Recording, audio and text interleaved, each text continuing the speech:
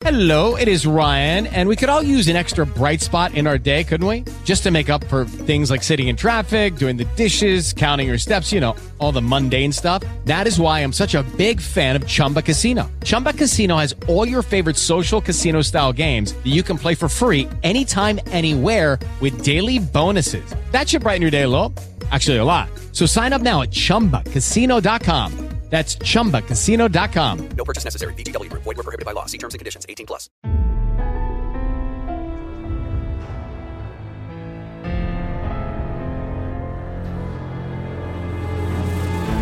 From NBI Studios, this is Truth and Justice, a crowdsourced investigation in real time. I'm Bob Ruff.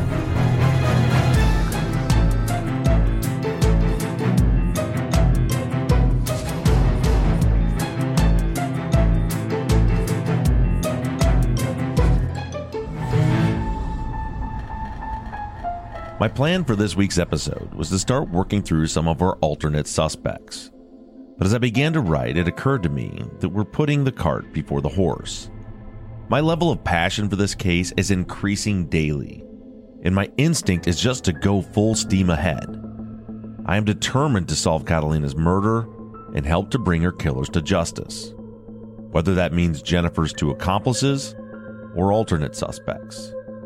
Even if Jennifer is guilty, there are still two killers that have never paid for their crime. But as much as I am itching to move ahead, so much so that I already began to write a script that we're not going to use this week, we need to stick to the process. We need to finish fully investigating the original investigation before we can move on to alternate suspects. So today, I'm going to rein things in a bit and put the focus on the person responsible for Jennifer's arrest, the lead investigator on the case. This is Season 10, Episode 12, Detective Allen, Part 1.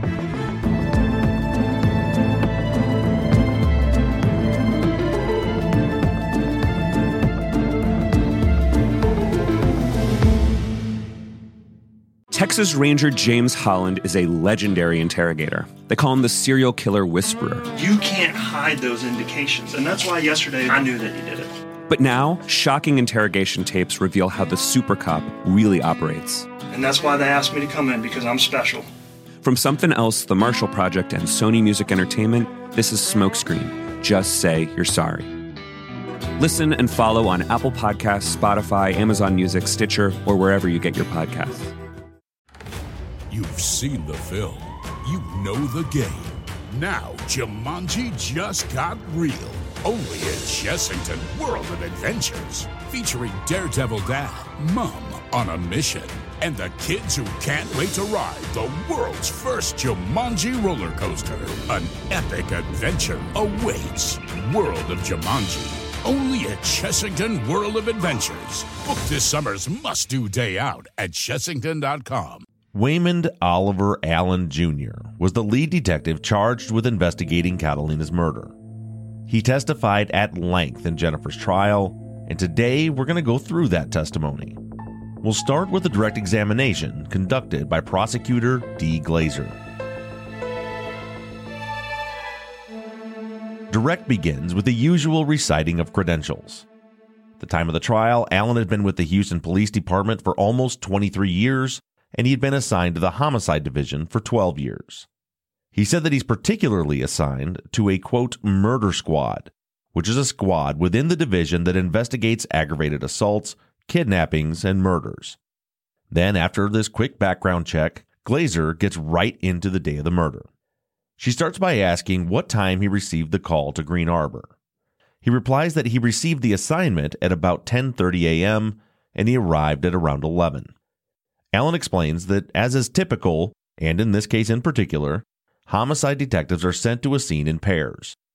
One will handle the crime scene investigation, and the other will canvass and look for witnesses to interview.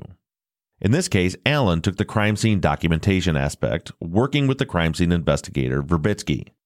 His partner, Detective Swainson, handled the canvassing and interviewing.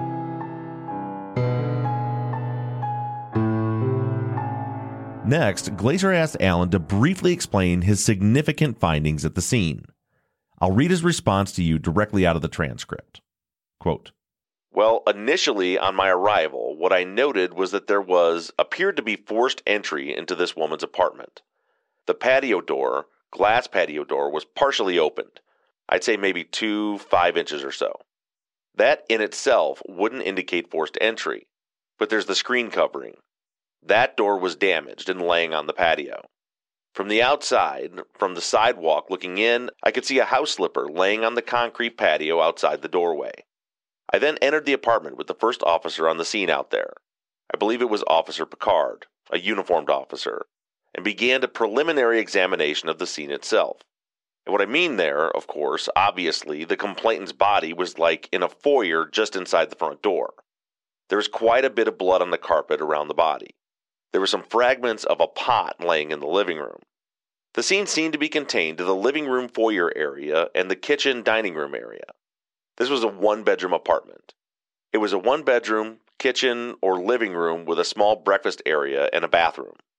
Initially, just observing the scene prior to anything being moved, I wanted to have the crime scene officer, which is Verbitsky in this case, photograph it, video it, and take measurements before we move anything. And normally what happens during that time period that this is going on, it gives you a chance to look at the scene a little more in detail without moving anything. The only real surprise here is that Alan says that the sliding glass door was only open 2 to 5 inches. It's not a huge deal, but definitely has me wondering who closed it. We know for a fact that Truesdale walked through the door, so at some point it was all the way open. It's also open all the way in the crime scene photos that Verbitsky testified were taken before anything was touched or moved. I don't know that this really means anything important. It's just a discrepancy. And while we're on the topic of the patio door, I want to run off on a quick aside about Eva for just a moment. I've said this before in passing, but Alan's testimony has reminded me of something regarding Eva's statement. In Eva's written statement, she says, quote, "I saw that the patio door was all the way opened and the screen for the patio door was ripped away and hanging from the frame." And she's talking about what she saw before she ran to get help at the manager's office. This occurred while she was hearing the screaming from inside. But when considering a theory where Jennifer is guilty and Eva is innocent, we have no choice but to also consider the fact that in order for Eva to be in a position to see that the patio door was open, she had to get all the way off the stairs and walk around to the front of the patio. There's a storage closet in the way blocking the view of the door from the stairs. The point is this: if Eva could see that the door was open, then she could also see directly into the apartment. There's no getting around that. If someone could explain to me how she had a clear view directly into the apartment and didn't see Jennifer or the 2 other men inside, I'm all ears. In Jennifer's confession, when Ernest fakes the old lady voice, he's over by Catalina's body.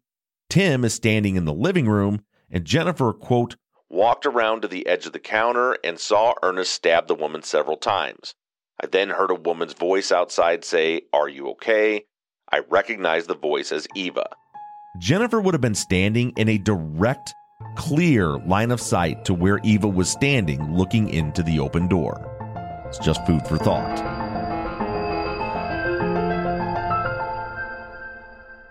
Back to the testimony. Alan says that he was processing the scene from 11 a.m. until 5 or 6 p.m. For reference, the crime scene investigator Verbitsky testified that he finished the investigation and cleared the scene after only 2 hours. So I'm a little confused how Alan spent 4 more hours on the scene than the crime scene investigator did. But anyway, then he goes on to explain how he determined which items were missing from the apartment. First was the wallet. He says that there were 2 purses on the dining table and he wasn't able to find an ID. He doesn't actually say that he looked in the purses, but the implication is there. We assume that he did. He also found evidence, I'm assuming he's talking about statements, that Catalina had credit card accounts but didn't find any credit cards. Based on all of that, he determined that her wallet must be missing. And then came the car keys. He says that he was able to determine that Catalina owned a car, but he didn't find any keys. I checked in her nephew Juan's testimony, since we've been asking about this for the last few weeks, and he does say that the keys were not found and that he moved Catalina's car with a spare set that he kept for the car. Also in Juan's testimony, He states that he went into the apartment with Detective Allen to determine if any knives were missing. He says that he was familiar with an inexpensive knife set that Catalina had bought, and the largest knife, what he called a butcher knife, was missing from the drawer. Actually, he doesn't say drawer. He says that Detective Allen pointed him to, quote, the door that was opened in the kitchen. But here's the thing. I'm confused about all this knife talk. Let me read you Detective Allen's testimony about the knife, and then I'll explain to you why I'm confused. From the transcript. There was a knife in the drawer that was pushed into the facing of the cabinet, if you will. In other words, it kept the drawer from closing. On closer examination, we found what looked like some blood drops, very fine mist of blood drops across the utensils, and a large plastic wrapper there in the drawer. And it looked like a smudge of blood on the side, if you will, of the drawer, like it had been pulled open and tried to be closed in a very rapid fashion, and the knife stuck in the face and didn't close.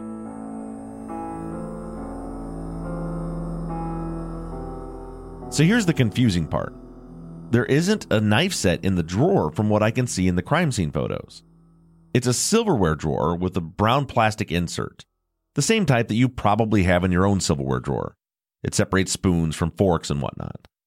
From what you can see in the photos, the insert is full of dull silverware, different types of spoons, forks, butter knives, etc.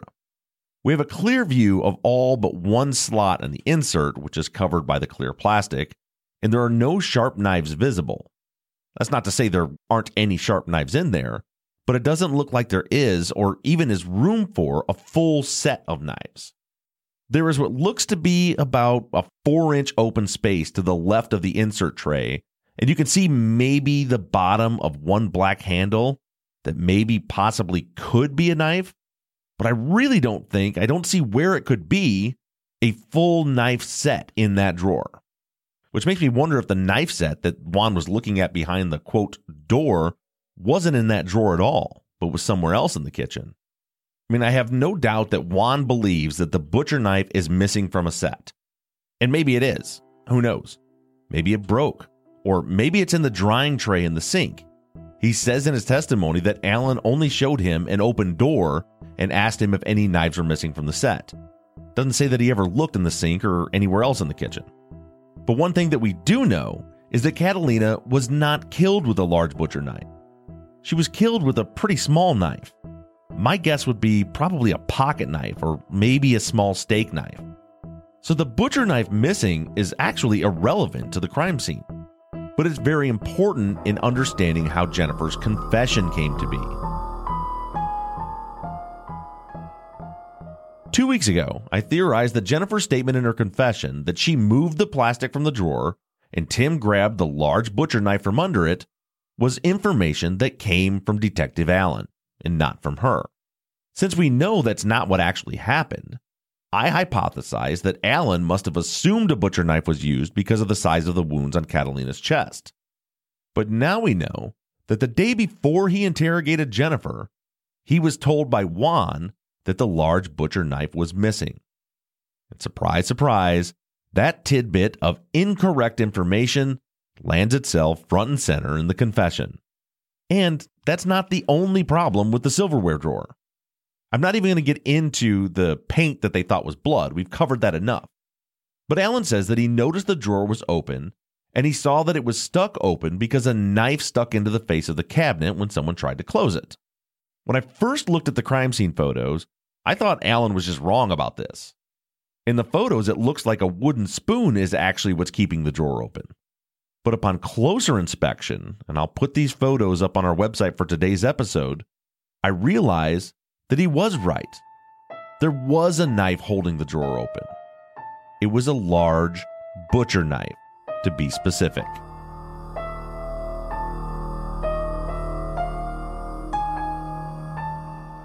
With the Lucky Land Slots, you can get lucky just about anywhere. This is your captain speaking. We've got clear runway and the weather's fine, but we're just going to circle up here a while and get lucky. No, nothing like that. It's just these cash prizes add up quick. So I suggest you sit back, keep your tray table upright, and start getting lucky. Play for free at LuckyLandSlots.com. Are you feeling lucky? No purchase necessary. Void where prohibited by law. 18+ terms and conditions apply. See website for details. Lucky Land Casino, asking people, what's the weirdest place you've gotten lucky? Lucky? In line at the deli, I guess? Aha, in my dentist's office.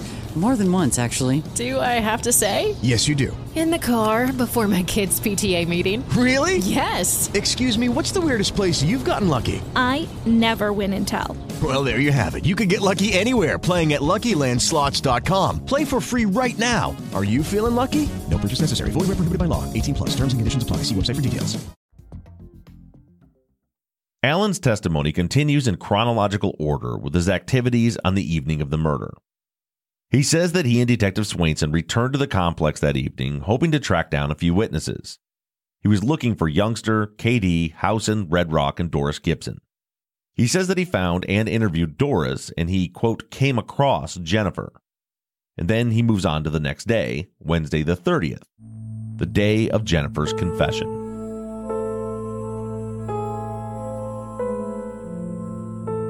Alan drove to Green Arbor to interview Pam Wiley.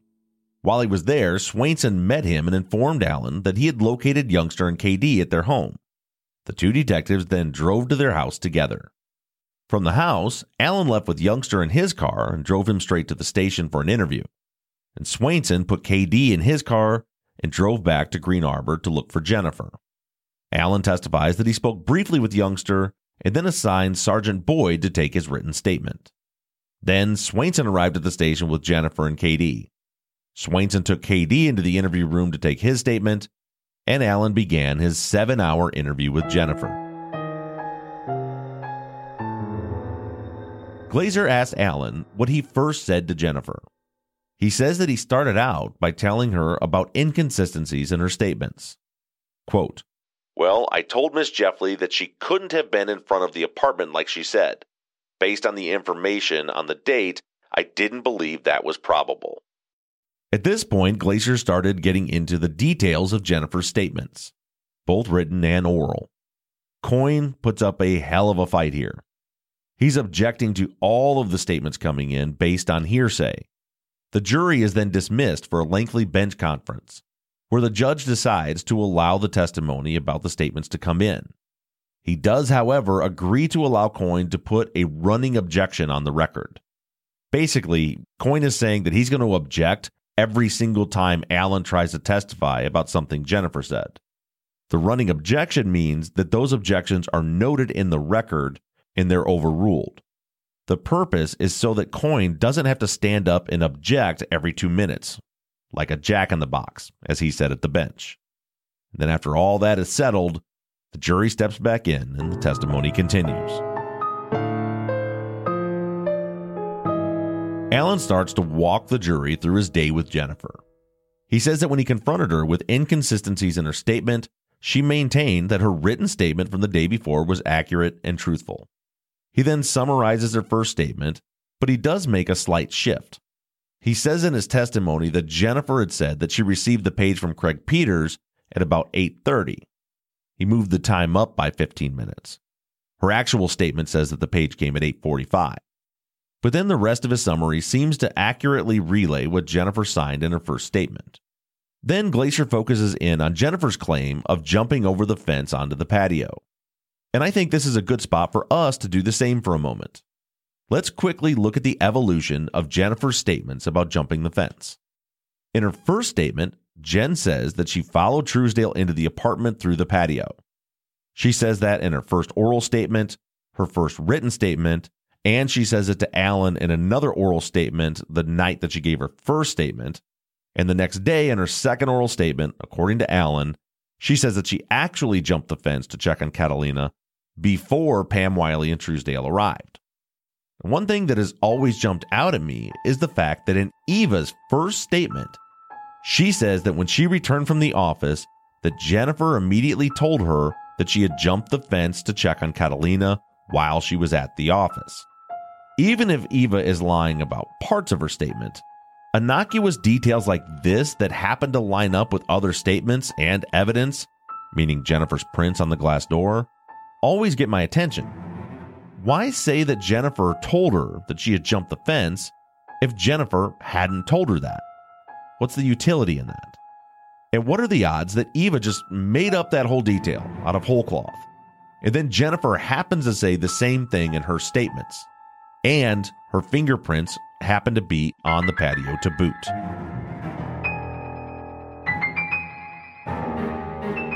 Detective Allen goes on to testify that he told Jennifer that he didn't believe her because other statements contradicted her jumping the fence behind Truesdale.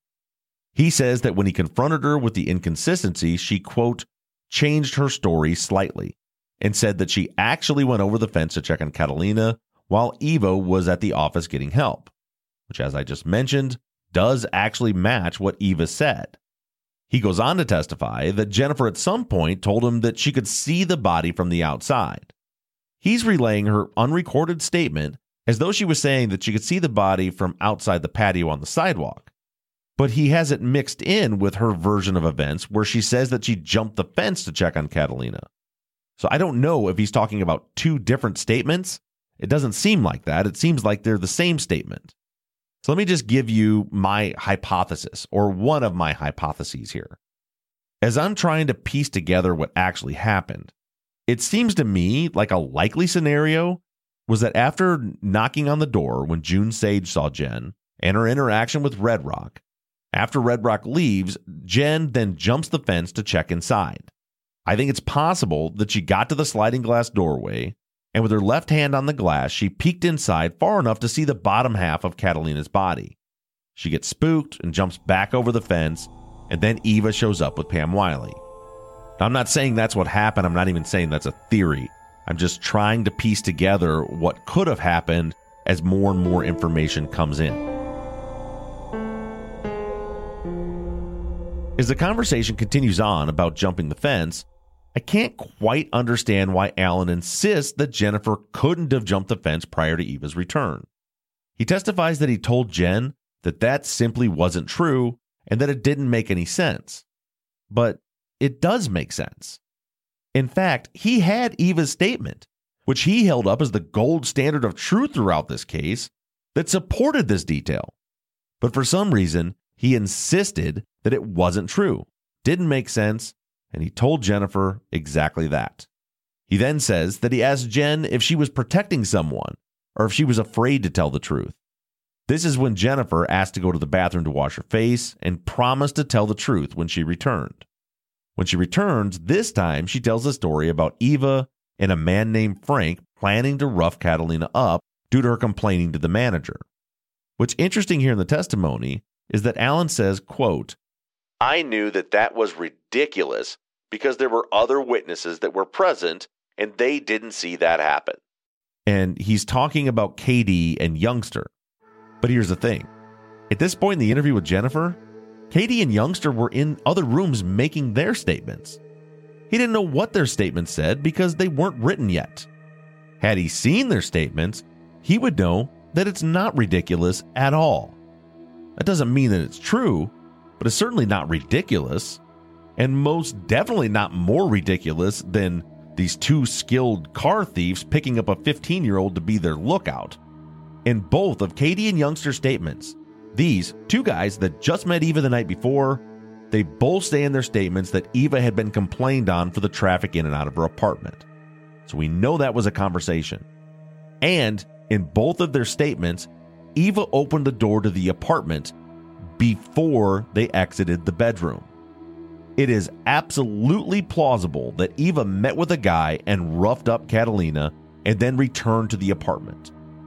As I've said before, it is just as likely that the boys heard Eva coming back into the apartment as it is that they heard her opening the door to go out. But Allen tells Jennifer, and now the jury, that this theory is ridiculous and impossible because of KD and Youngster's statements, which in actuality don't make it ridiculous or impossible.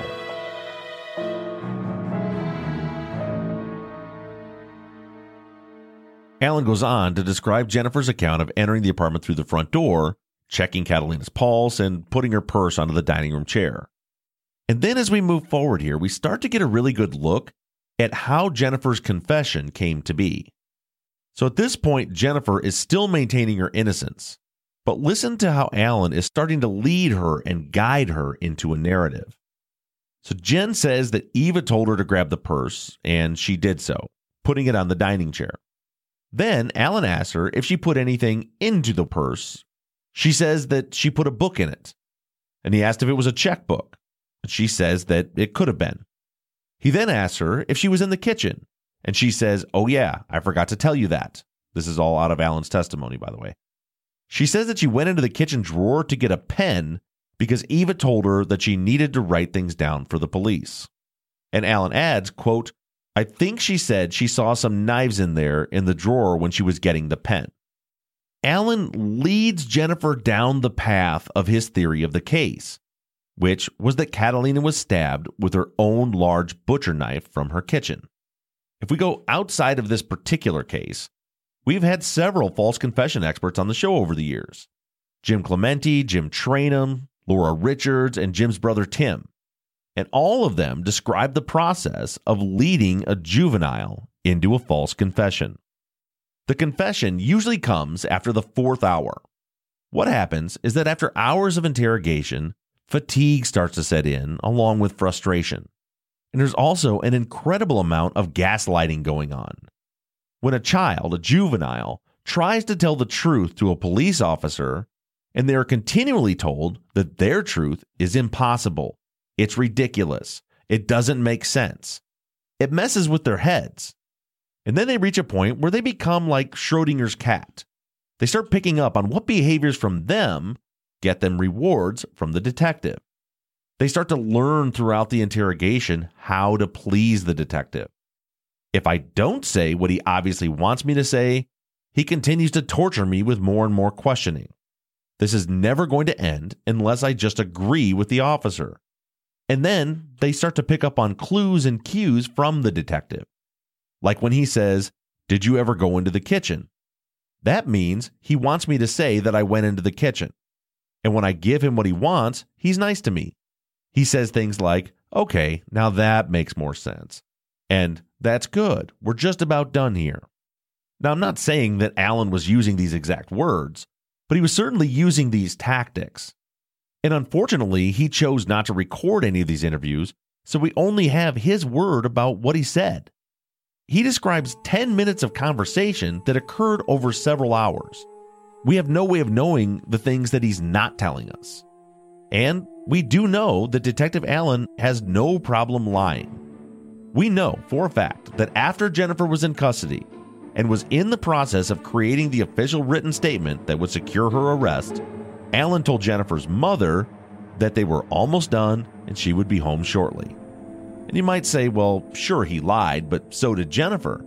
But I'm sorry, I cannot wrap my head around the folks that go on and on about how Jennifer lies, and then they turn around and defend Detective Allen and say that I shouldn't be so hard on him. Personally, I tend to hold an officer of the law up to a slightly higher standard than your average citizen.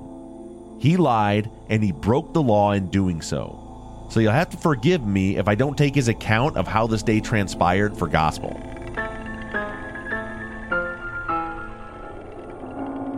Back to the testimony.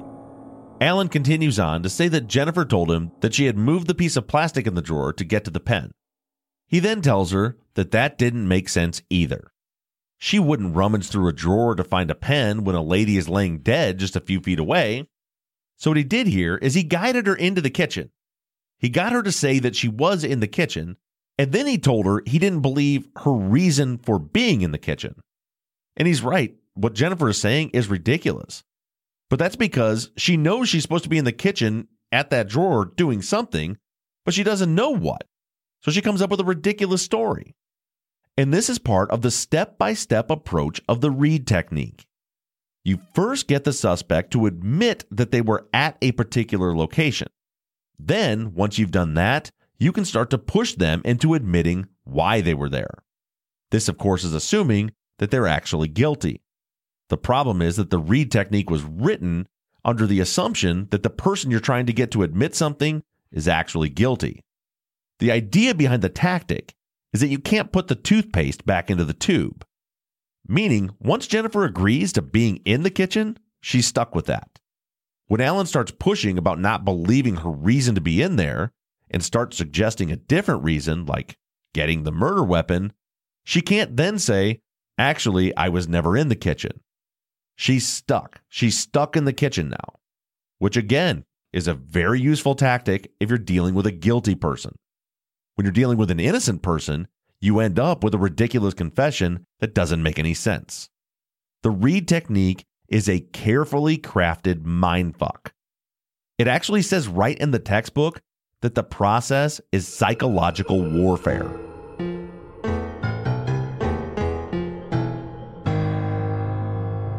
Alan continues on to say that after he got Jennifer to admit that this latest version of her story was a lie, he says, quote, I purchased a soft drink for her and myself and some candy because she admitted again that that wasn't true, but that she was going to tell me the truth. So this process for Jennifer went something like this. When you don't tell me what I want to hear, I berate you. I accuse you of lying. I tell you everything you're saying is ridiculous and doesn't make sense. But if you tell me what I want to hear, I buy you candy. Like I said, Schrodinger's cat.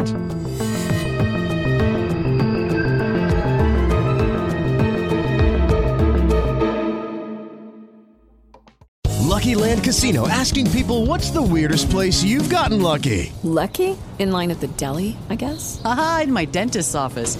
More than once, actually. Do I have to say? Yes, you do. In the car before my kids' PTA meeting. Really? Yes. Excuse me, what's the weirdest place you've gotten lucky? I never win and tell. Well, there you have it. You can get lucky anywhere, playing at LuckyLandSlots.com. Play for free right now. Are you feeling lucky? No purchase necessary. Void where prohibited by law. 18+. Terms and conditions apply. See website for details. Alan continues on with his testimony. He says that after he gives Jennifer the candy and the soda, he asked her if she's going to tell the truth now, and she replies, quote, you were right. I was afraid for my family. Then she begins telling him the story about Ernest and Tim approaching her 2 days before the murder about stealing Catalina's car. He starts going into detail about the story Jennifer was telling, and when he gets to the part about the timing of the morning of the murder, Glazer interrupts him and asked if in this version she was admitting to being involved in the murder. She's leading Alan into testifying that he properly took her to the magistrate for warnings before he typed out the confession. And he does just that. He says that she gave him the guilty version of her story at around 6 p.m., which is 4.5 hours into her interrogation, just like the Reid technique textbook predicts. And then Alan explains the process of taking her for her warnings, returning to the station, and picking up Burger King along the way. He says that she's now in custody, but that he never put handcuffs on her. Now, just think for a minute about the state of mind that Jennifer is in at this point. On paper, she is now in custody and is about to agree to a statement that's going to send her to prison for the rest of her life. But in reality, she's not cuffed. By Alan's own words, we can see that he's being very friendly with her. When they arrive at the station, he doesn't take her back into the small windowless interview room, but instead has her sitting comfortably in the open office now, eating a sandwich. When she talks to her mom, Jennifer says that she's fine, she's just helping them with a statement, and she's eating her dinner. And then she hears Detective Alan tell her mom that she's going to be home soon. You cannot tell me that Jennifer in any way understood the gravity of the situation that she was in. She was actually in a position where she had learned over the course of the day that Detective Alan would be really nice to her, as long as she goes along with the story that he wants her to tell.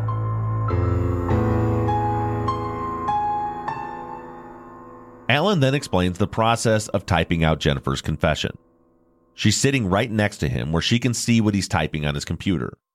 He says it's, quote, done in a narrative question-answer form. Now this part is not by the book.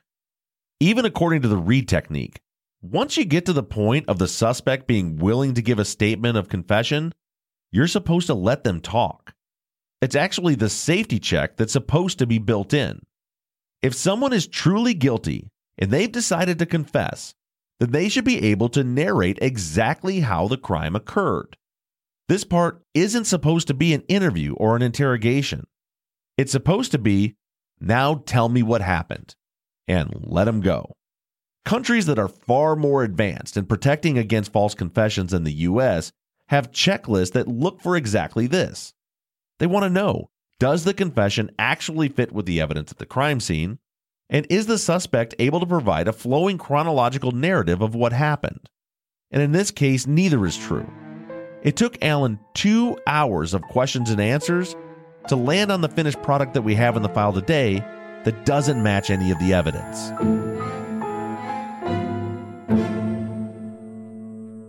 After typing out the statement, Alan asked Jennifer to look at it and see if she wanted to change anything. She, of course, did not. He then took her back to the magistrate. At this point, it's been over 7 hours since she started her interview. The magistrate reviewed her statement with her and then gave her warnings again and then witnessed her signing it. And then at this point in the trial, Detective Allen reads Jennifer's confession to the jury. You're all familiar with the statement, and it's on our website if you want to review it, so we're going to move on just past it. Allen continues his testimony after the reading by describing a trip that he made with Jennifer about 2 months later. On December 19th, Detective Allen met with Jennifer at the Juvenile Detention Center. Her attorney at that time, Mike Monk, contacted him and said that Jennifer could take Allen to the home of her supposed accomplice, Ernest Watson.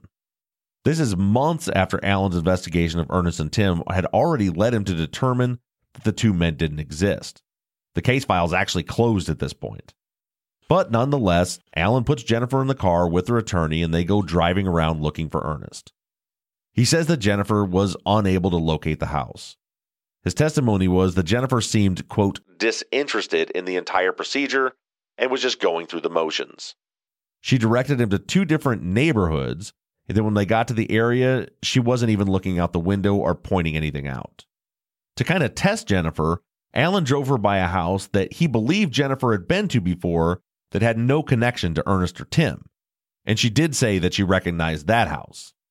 The feeling you get from the testimony is that Allen believes that Jennifer just picked a neighborhood that she had been to before and had them drive around. And my guess about how all of this even transpired to begin with was that, as I've said before, Jennifer's attorney didn't believe that she was innocent, and he wanted her to cut a deal. If I had to guess, I'd say that her attorney told her, you need to take the detective and show him where this man lives. Jennifer agreed to do it, even though she couldn't show them where the man lived because the man doesn't exist.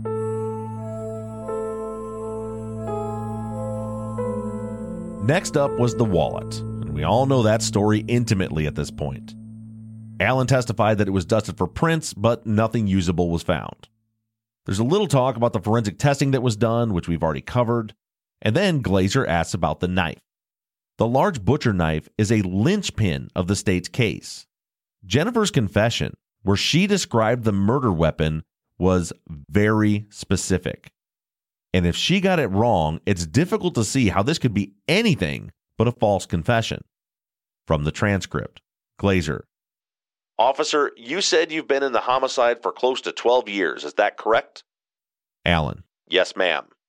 Glazer. And based on your expertise, tell the members of the jury whether a knife, and specifically a butcher knife, can be used as a deadly weapon. Allen.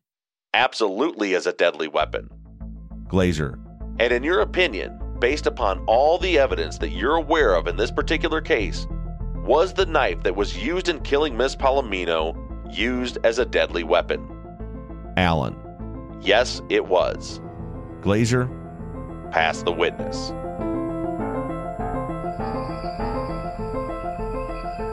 And with that, direct examination concluded. And what we see here, again, very similar to the language we saw during the testimony of the medical examiner, was some sleight of hands with the word choices to make it seem to the jury as though Catalina had been killed with a large butcher knife. But once again, when you read what was actually said and testified to, she only asked if a butcher knife could be used as a deadly weapon, and then she follows up by asking if the knife, not a large butcher knife, but if the knife that was used in killing Miss Palomino was used as a deadly weapon.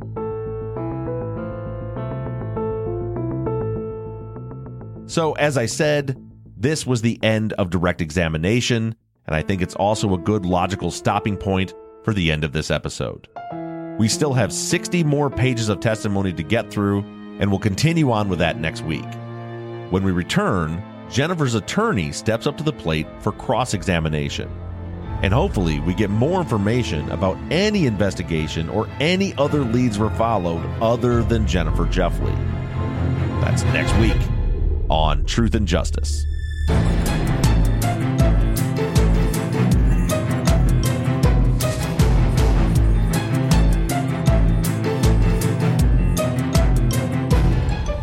Truth and Justice is an NBI Studios production and is distributed by Wondery. Produced and edited by Mike Bussing and sound engineered by Shane Yoder. All music for the show is created, composed, and scored by PutThemInASong.com, who also mixed and mastered this episode. All of our font across all of our logos and banners were created by Tate Krupa of Red Swan Graphic Design. You can find more of Tate's work on Etsy. Thank you to Katie Ross of CreatedInTandem.com for designing, creating, managing, and maintaining our website, TruthAndJusticePod.com, where you can view all photos and documents discussed in every episode. And a big thank you to our transcription team, Pamela Westby, Kathy McElhaney, Charlena White, Kaywood Yomnick, Ginger Fiola, Edith Swanneck, Lindsay Pease, Erica Cantor, and Jen Reese Incandela. And as always, thank you to all of you for all of your engagement and support. If you like the show and you'd like to support us, you can do so in a number of ways. To financially support the show, you can go to patreon.com/truthandjustice. On the Patreon page, you can pledge as little as $3 a month, and we also have reward levels. For just $5 a month, you get access to ad-free versions of all of our episodes and behind-the-scenes videos of the creation of our Friday follow-up episodes that always include 10 to 30 minutes of pre-show bonus chat. Other reward levels include t-shirts, hats, and even the opportunity to co-host one of our Friday follow-up episodes. To become a patron, just go to patreon.com/truthandjustice. You can also help us out by going to iTunes and leaving us a 5-star rating and review. And lastly, you can always support us by supporting the companies that sponsor this program.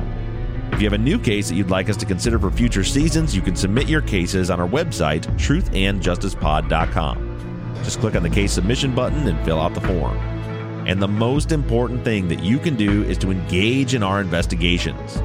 You can keep in touch with us through our email at theories@truthandjusticepod.com. You can like our Facebook page or join in on the conversation on the Truth and Justice Podcast fans page. For all of you tweeters, you can connect with us on Twitter at TruthJusticePod.